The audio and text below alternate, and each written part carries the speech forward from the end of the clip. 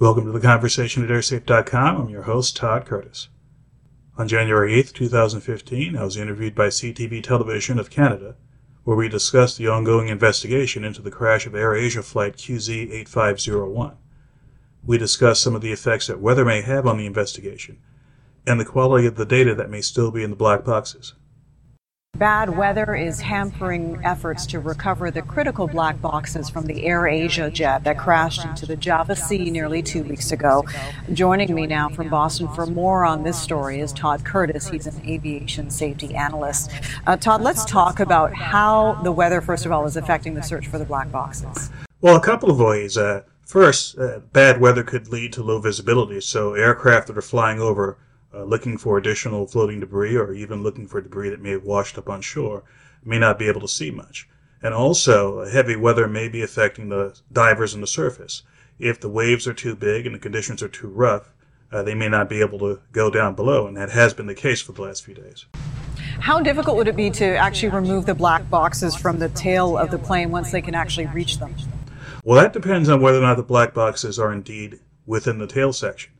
So far, I've seen nothing from the authorities that say that they have heard the acoustic locators that are in the two black boxes, which could indicate many things, including that the pingers were not activated or they were so substantially damaged that they're not working.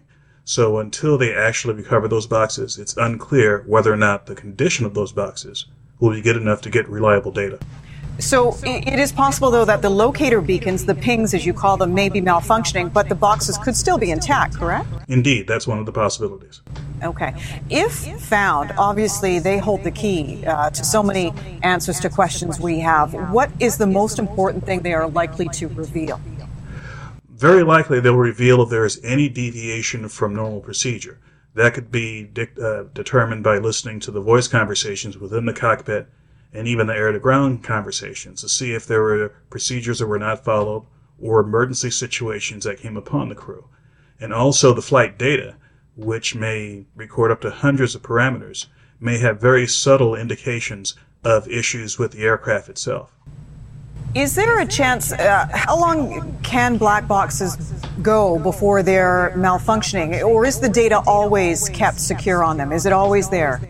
Well, the modern black boxes use solid-state technology, and as was seen with the crash of Air France 447 several years ago, these boxes could lay on the bottom of the ocean for several months, even years, and the data could still be intact. So as long as the boxes were not substantially damaged, the data should be intact and secure. All right. Todd Curtis is an aviation safety analyst. Appreciate your time as always, Todd. Thank you. Thank you for the opportunity. For more information about airline safety and security, please visit airsafe.com. Thanks for listening, and we'll see you next time.